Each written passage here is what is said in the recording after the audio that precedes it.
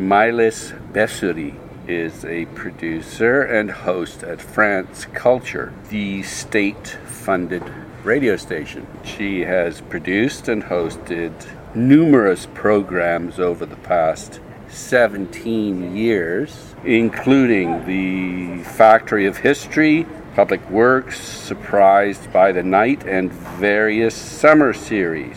Her first novel, The Third Time, was published by Gallimard in February 2020 and has just won the Goncourt Prize for First Novel.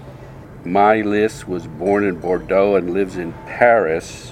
From 2005 to 2010, she taught radio documentary production at the Institut des Médias de Paris. We're in Paris to talk about her first novel.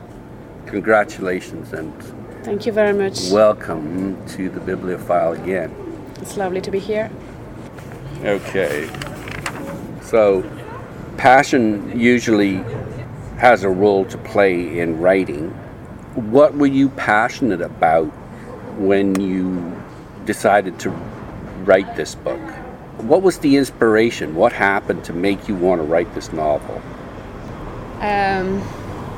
I think it was a kind of accident in a way, because I wanted to write lyrics and I wanted to adapt novels for the radio.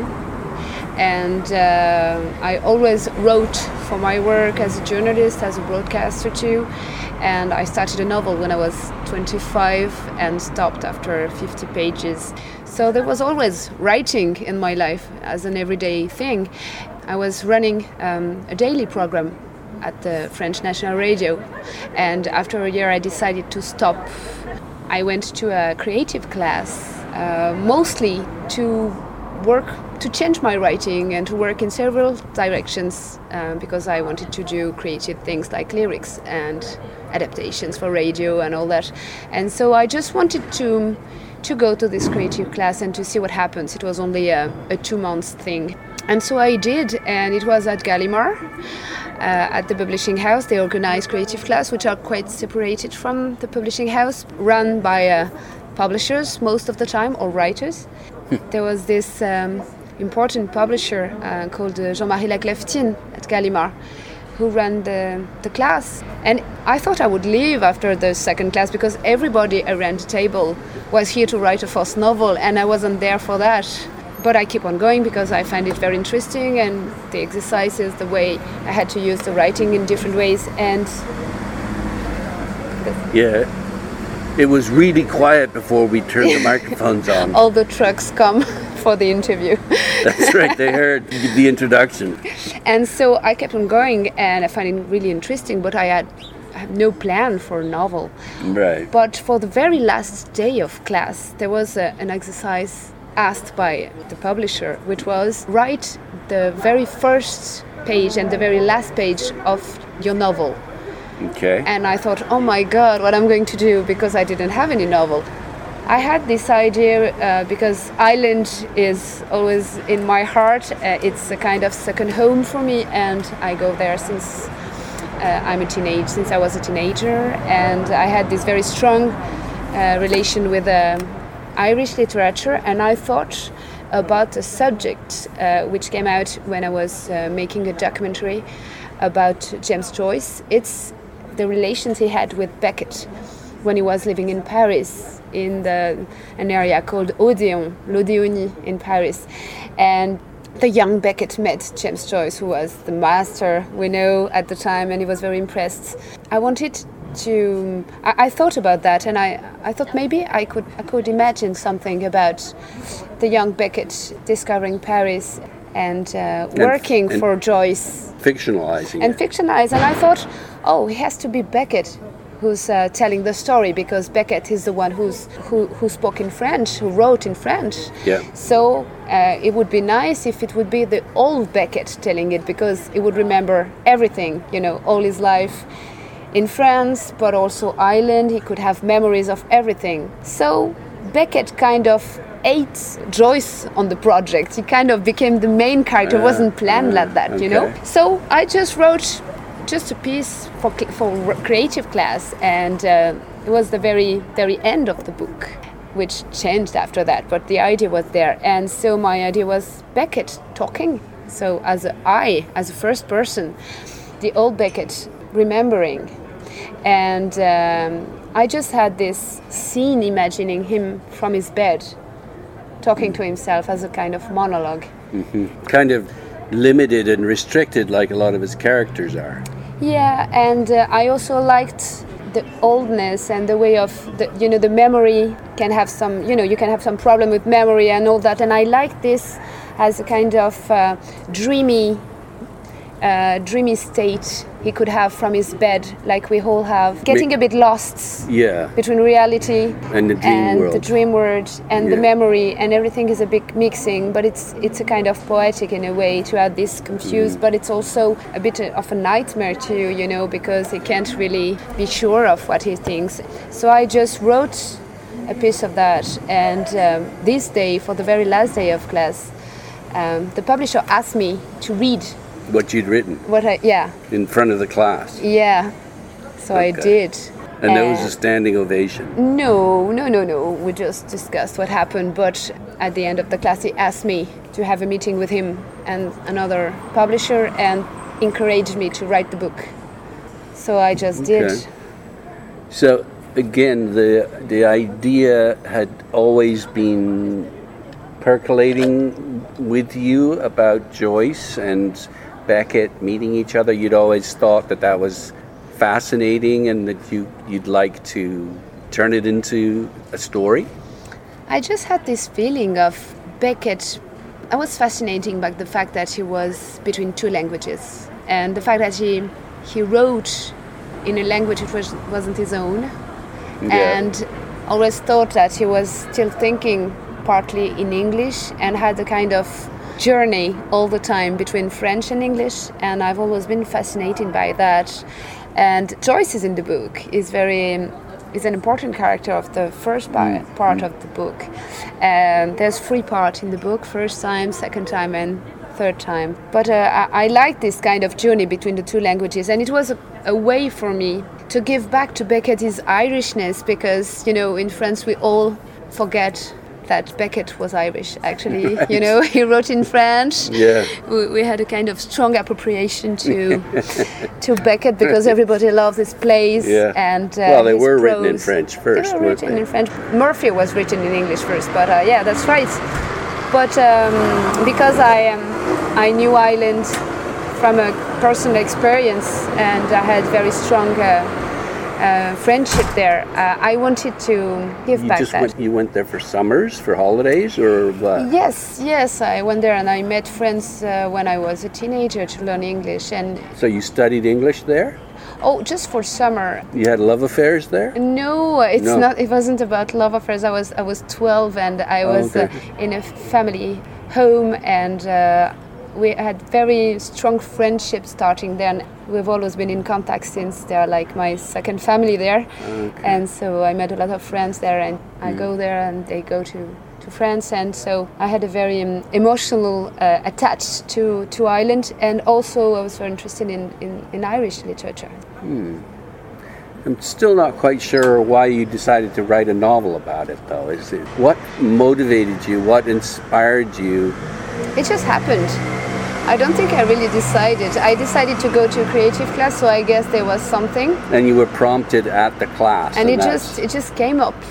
Yeah. It just came up as a subject, and the subject slowly changed because I made some change, and I found this voice, which I imagine being the inside voice of Beckett talking to himself as an old man, which is not the voice of Beckett writing, which is another voice that I could create that would make me free to write whatever I wanted without trying to write like Beckett.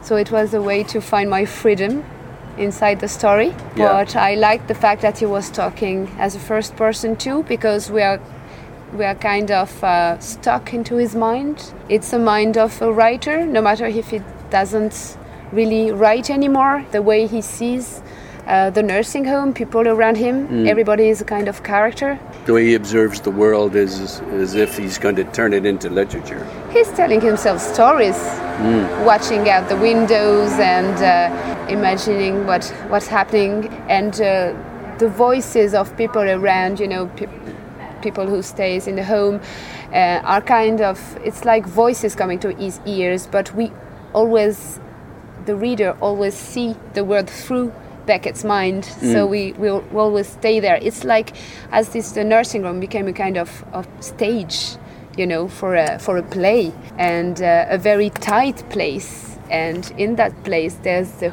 bedroom. He stays in the bedroom. He doesn't want to take part in activities or all that. He's an observer. He's a watcher. Yeah. That's what writers are, watchers, telling stories. And he keeps telling stories to himself in his mind, even if he's not writing anymore. So you knew his biography pretty well before you started writing the novel then? I knew pretty well his prose and his plays too. But I read back, of course, I made some research. But the most important for me was to find a music which would be the way he was talking had to be close to what we know. I mean, we had to recognize him in a way, in the way he was talking to himself, but I didn't want to imitate his style, so I had to find a kind of cousinhood or something like that. Sure, yeah. But there must be recordings of his voice that you listened to? Very few. Yeah. Very few. He didn't answer to much interviews. There's now a convoy of trucks coming by. The word is out. They must have, on the radio, they must have radioed each other that our interview was taking place. Okay, so you wanted to capture music, but that was Irish and French between the languages? For me it was very fun because I wanted to, of course, to write a book in French, but I didn't want to write. French languages can be very dry in a way. There are fewer words, quite a few fewer words. Yes, that's the way it works at the moment in literature. And I didn't want to write like that. And I didn't want to write in the old way, which would be the wonderful French of 19th century, because it wouldn't suit the book. Yeah. So I wanted to try to do something else and to have this journey myself between English, thinking, maybe he's thinking about this expression in English, skinny as a rail. So if I use the image of the rail in French, it would be, maigre comme un chemin de fer. It would change my language. So I could contaminate, in a way, French by English, and it would help me creating something else. So I kind of played between the language, and especially the English they speak in Ireland, which is slightly different sometimes. And it was a lot of fun for me to think of the signification of one word in French and in English. And sometimes there's some accident because some words exist in the two languages but don't mean the same, and sometimes can be really rude in French or in English. And he's having fun with that kind of accident of the language. Who is he addressing then? The book? It's first person, so who would you say he's addressing? He's talking to himself. He's talking to himself. It's something that we're not supposed to hear. Okay, so he's honest. Yeah. That's an inside word. So he doesn't have to control the language, doesn't have to control what he says. And what did you want to say with this novel? Well, the thing was to speak about oldness and to try to experience how deeply you stay the same person, but how things change all around, and this kind of perceptions of yourself and the world around you.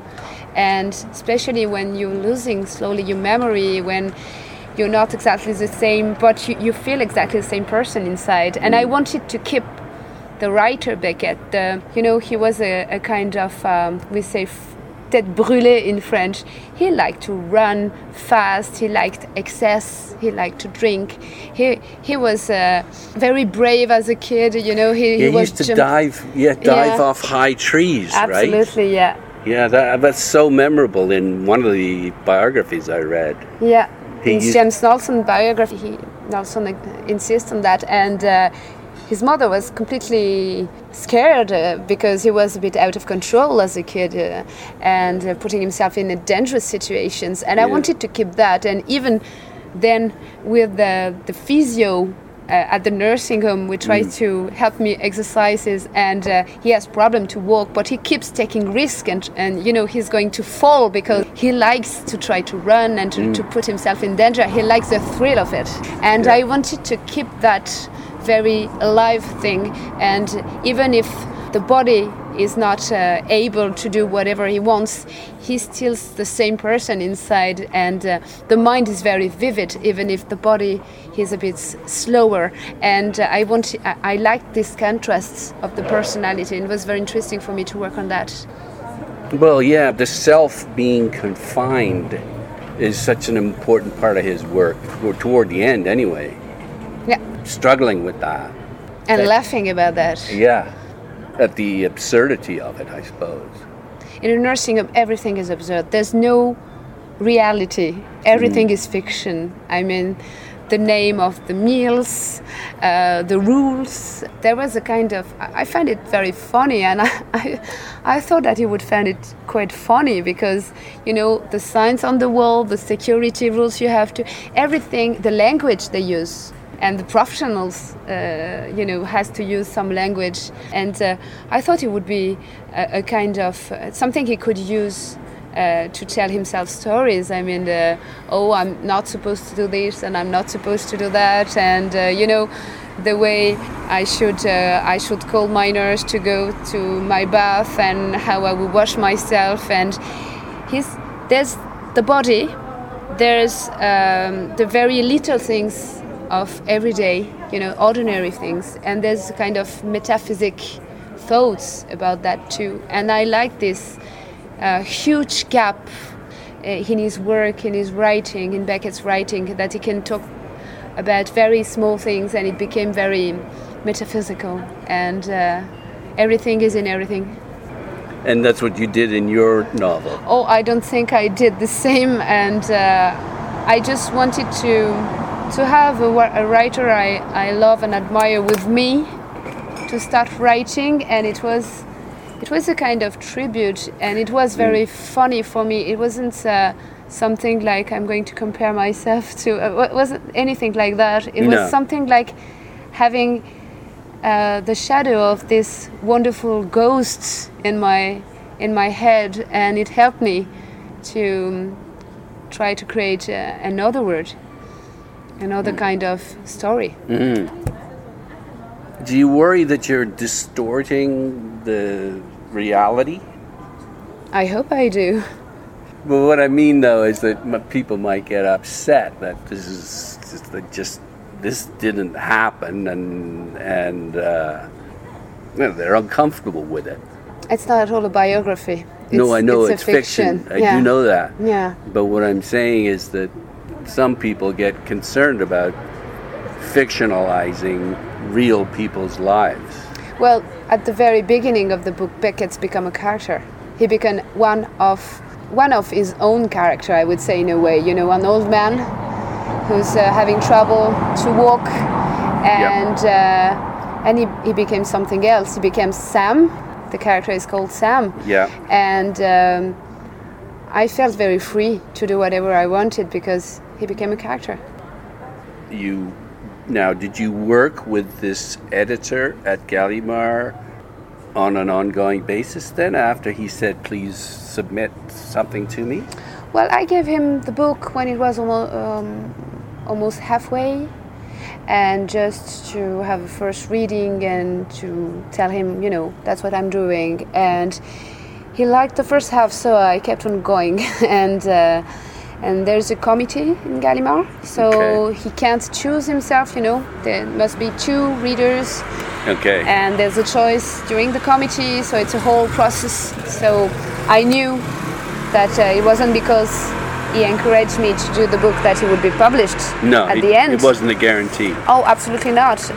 And he told me that all the way. And but happily, it had been accepted. So well, it helps to have an insider, of course. Yeah, but of course. It's interesting that Gallimard used to. Now, is it NFR? Yeah. They famously have this important literary magazine. NRF. And it's a way of attracting interesting, good, new, young writers. It seems to me that the seminar that they're putting on is serving the same purpose for them. In a way, it's they can have a look at some interesting new writers if they're the ones that are hosting the seminar, right? And that's a way for them to make money too, I guess. Yeah, but that's also separated activities. I mean, a lot of people are doing the creative class just to learn. Not everybody is going to write after that. It is the wish of all the students to have what happened to you, though, to happen, really. Especially it's called night classes. It's only 8 sessions in 2 months, so it's not like in university or when it would be a long process. Okay, so let's have a look then. Just finally about the character himself. I don't want to spend too much time on that, but so what internal journey does Sam go on? Well, when he's just arrived at the Tiers-Temps, which is the name of the nursing home. Yeah, which you checked out, right? I checked out, I went there, and it was so funny that the name of the nursing home, the Tiers-Temps, would be, in English it's different, it's difficult to translate because temps would be time, but it could be a while also, and so it's always written in his place, as instructions, un temps, so it's like you have to wait for a while and then the next scene, and so it was like in his place, the third time, and I thought it would suit him very well. So when you arrived there, he fell when he was at home, and he had to go there because he wasn't really able to walk on his own for a while. And he was shaking, probably a Parkinson's disease. We're not sure about that, but there was a suspicion about that. At the very beginning of the book, his wife Suzanne died. Okay. And it was a big shock for him. And he wakes up one morning and he's there at the nursing home. And like we all are sometimes, he's a bit sleepy. He's not quite sure where he is.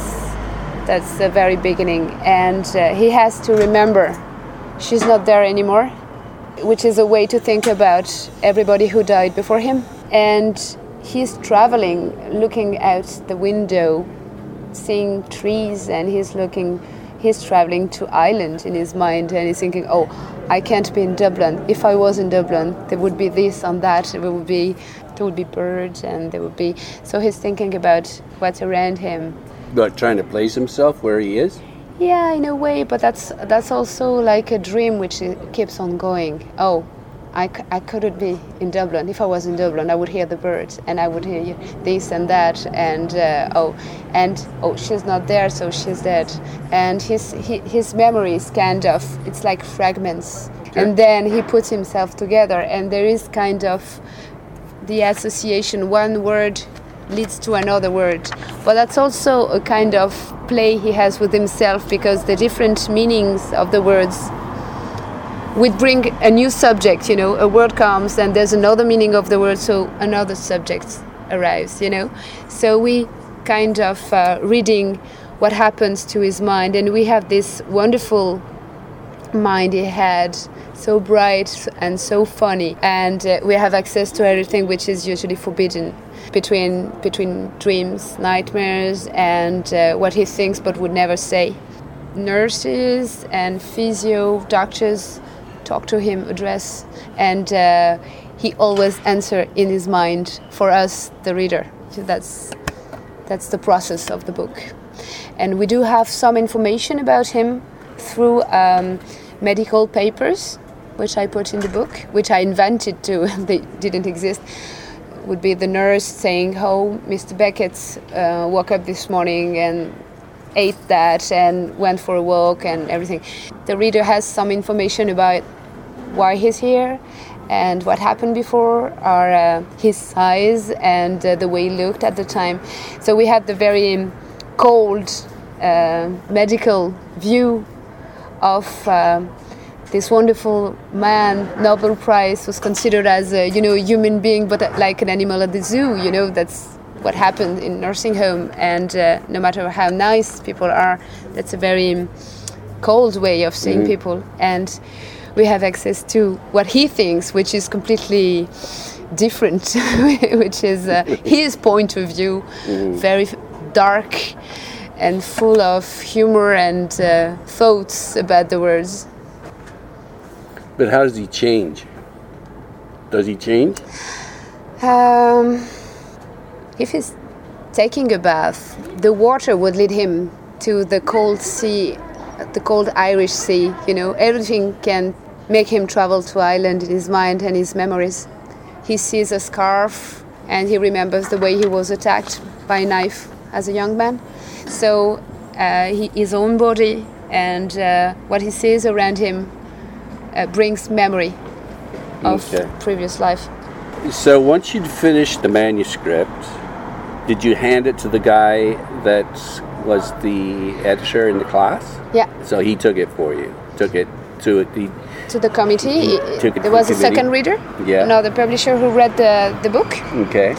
And she's called Maud Simoneau. That's interesting. Maud is an Irish name. Yeah. Maud Simoneau. Yeah, Maud was the muse of Yeats, Maud Gonne. Yes. Yeah, and so they brought it to the committee, and then that's the decision of Antoine Gallimard himself. He's deciding. So is Antoine Claude's son? Yeah. Okay. And he's the president of the company, and he oversees everything? He's running the committee, but he's working with the committee. Yeah, but he's making decisions. And if there's a decision to make, he makes it. Yeah, with the advice and the interesting. The point of view of the editors. But I'm not the specialist of the Gallimard committee. No. I've never been there. No. Yeah. Okay, so did you get the call from him? No, from my publisher. My publisher told me. Jean-Marie Lacleftine, the publisher, told me. Not Antoine? No, that he has been accepted. And then what happened? Well, I made a few changes in the book. Not much, really not much, very few. And then the book was out in February, in 6th of February. You didn't go to the printing press and watch it being printed? Well, that's the normal process. Like you have the first proof and then you make some change, a second proof, and you check it. Galleys. Yeah. So, but nothing special during that process. Yeah. Okay. It was published in Gallimard's traditional kind of cream color. Yeah. In paperback. Yeah. It is called the White Collection. Yeah. The White Collection? Yeah. Even though it's cream? Yeah. Okay. And is that a collection of first novels? That's the regular collection. Regular. Yeah. Okay. Yeah. Because I know in the past they used to have a series of first novelists' novels, a special series. Okay. But it was like 80 years ago or something. Okay, so did you get a package of them and you tore open the package? I went to sign the first copies for the press, for the journalists. So you discover your book printed, and there was a little jacket, a little strip around it. Yeah, with red. With the face of Beckett, a beautiful picture of Beckett as an old man, and it was wonderful to have him somewhere in the book. Yeah, for chance in a way, and as it was a tribute for him, so I was very happy to see him there. And so I just discovered the book, signed a few copies for journalists, and it's very moving to see it on paper. That's Gallimar's paper is a beautiful paper. And how big was the first run? Do you know? How many copies? There were 5,000. I guess 4,000. 4,000. Okay. Yeah. Then it has been reprinted after. So you were saying that the book came out it was when? On the 6th of February, so 5 weeks after there was a lockdown in France. Okay, so it had started to sell, you were getting excited about that, and then I had bang. a lot of reviews, actually. I was very lucky. And then after 5 weeks, the lockdown was decided. And I kept on having interviews on the phone or a bit, but nobody could buy the book. Well, they could buy it online, couldn't they? A bit, but there were a few copies left, so you could buy as a I don't know how do you call it, like Kindles or electric, ebook. Ebook, yeah. Yeah, okay. Exactly. Okay, so the lockdown happens. I thought the book was dead, but actually it wasn't the main subject because it was a kind of tragedy, and in France the situation was pretty hard, as you might know. So it wasn't the main subject. 30,000 people died in France from the COVID, so it was a very sad time. But it was a very sad time for books too, and for bookshops, and for creative people in general. Yeah. Okay. Everything was suspending for a long time, and nobody knew for how long. And still, a lot of events like all over the world are, cancelled. And okay. So then what happened? Then the Goncourt Academy, which is an important prize in France, decided to give the prize of the springtime of the first novel on the day the lockdown was over. That was the 11th of May. And so I knew I was on the shortlist. There were three writers on the shortlist for the Goncourt of the first novel. So to help the bookshops, they decided to give the prize on the day they reopened the shops. So everyone went tearing out to get their copy then, person. Well, I did in person, but I was very lucky to win that, because I was very happy that the book could find a way to survive. I was going to say that Gallimard wouldn't have known that you were going to win. So where did they get all the extra copies? If it was announced on the 11th. Yeah, printers were working again after the 11th of May, so it has been reprinted just after that. It was a kind of happy news, and everything reopened. It was another wave then. Yes, absolutely. It was another wave of sales. Another wave of interviews, I guess. And there was this very particular thing, is that the book is a very confined book, as you said yourself. So a lot of journalists interviewed me about the fact that we were all in lockdown for so many weeks. Of course, yeah. And that's this book is made like this, The story is about being locked down in a nurse, and Beckett can't really socialize, and it's about that, the loneliness and all that. And so there was a kind of strange echo between the way the book was written, what it was about nursing home, it was a tragedy in France too, and all over the world, what happened to old people in nursing home. So many people died, and my book was just taking place in a nursing home all the book long. So there was a kind of strange echo. Synchronicity or something. Yes, so I was interviewed a lot about that too.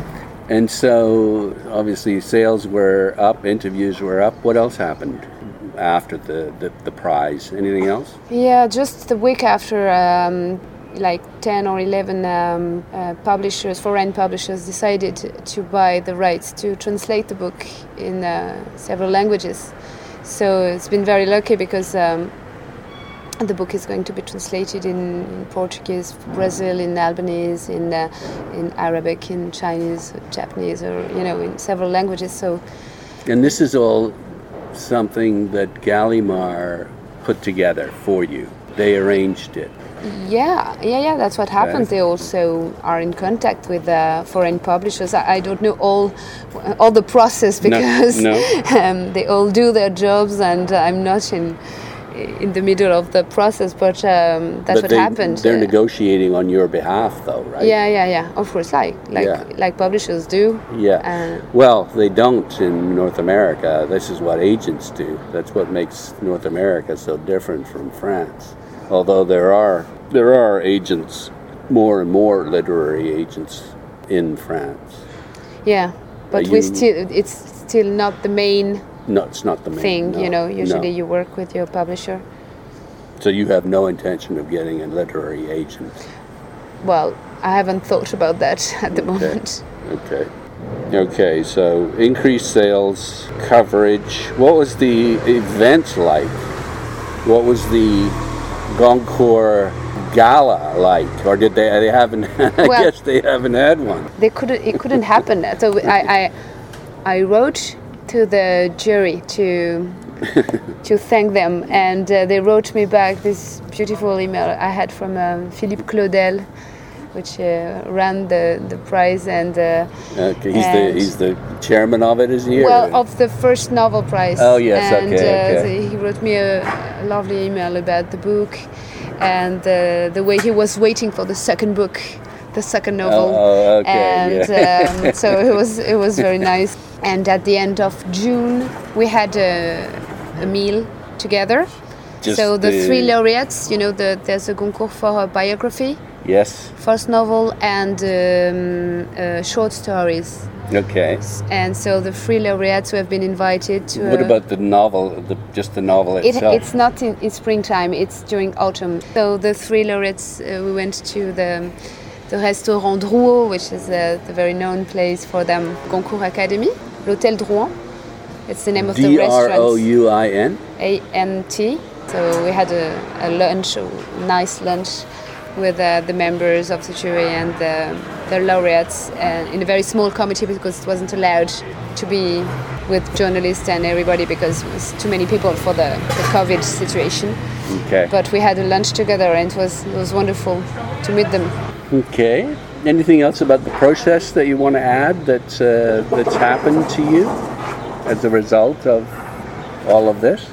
You happy about it? You sad? I'm very happy and grateful. And the funny thing is the addiction that arrived very quickly. Like I starting to write, and first it was difficult for me to write more than a couple of hours every day because I was completely racked, tired after that.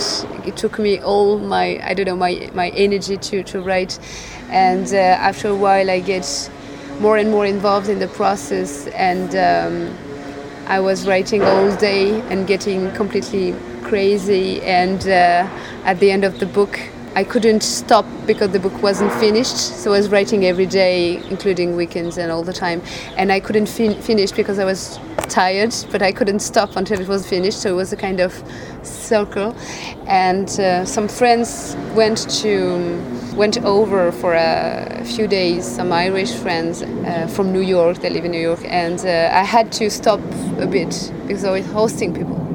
And when they were there, I just, after a few days, I went, I started to work again on the book. And when I read the last lines of the manuscript, I thought I had just to finish the end, But then when I read it, actually it was finished. Oh, that's But good. I didn't notice when I was doing it. But I had to take a few steps back for a few days to understand that the book was already finished, and I couldn't finish it because it was already done. So. What about the binding? Do they do a beautiful binding for the winner of the Goncourt? Do they do anything? Do they do that with the Booker? They actually give you a fantastic, beautiful, bound copy of the book. Yeah. Do they give you a little statue or something, or? No. We just had the prize. You just had the meal. That was it, and the money, I guess. The meal was wonderful, and there's. Is there money, or is it just there's a bit of money too. How much money? I don't know if I'm supposed to say that. Oh, I don't know. I don't if you know. aren't, then let's not say it. That's But if it's not public, then I don't know. Oh, Actually, okay. I don't know. Okay. I didn't know before. But the main thing is to meet those writers too. You know. The judges? You yeah, mean? who have read so well your work, and to talk with them about what they've liked and what they didn't like, and what you think about doing next, and what moved them, what has to be improved or not. It's very interesting to have this kind of conversation with very experienced writers too. They are with all different kind of writers too. Yeah. I enjoyed meeting them. I know publishers, they'll look at someone like you and they'll figure, okay, so how many books is she good for? That's how they're looking at you. Is she good for 10 more books, or a book a year, or a book every 10 years, or so how many books are you good for? I don't know. I'm writing the second book at the moment. I'm writing the second novel, so I don't know how many I'm going to write, but I'm pretty addicted, as I told you. Addicted to the actual writing, or the idea of finishing it and doing this again? Both, I'd say. It became a kind of second life. You're living in another world, right? I don't know, but maybe it's I'm living in the world and in the world of writing. Well, plus you've got kids. Yeah, that's true. Like a lot of people do. No, of course. I'm just saying that would bring you back to this world pretty quickly. But I find it wonderful to have this possibility to spend your time imagining and trying to make it right, and to stick to a project, and to finish it until the end, until you're completely tired, until you're completely involved in it. Yeah, it must be wonderful, exhilarating. It is. When you were talking, I just was reminded of a quote, and I think it's Disraeli. I think it's Benjamin Disraeli that said that you have to believe in magic if you're going to believe in reality. From just throw it out there for what it's worth. Well, all the artists has to believe in magic. I mean, it's a magical process in a way. Yeah.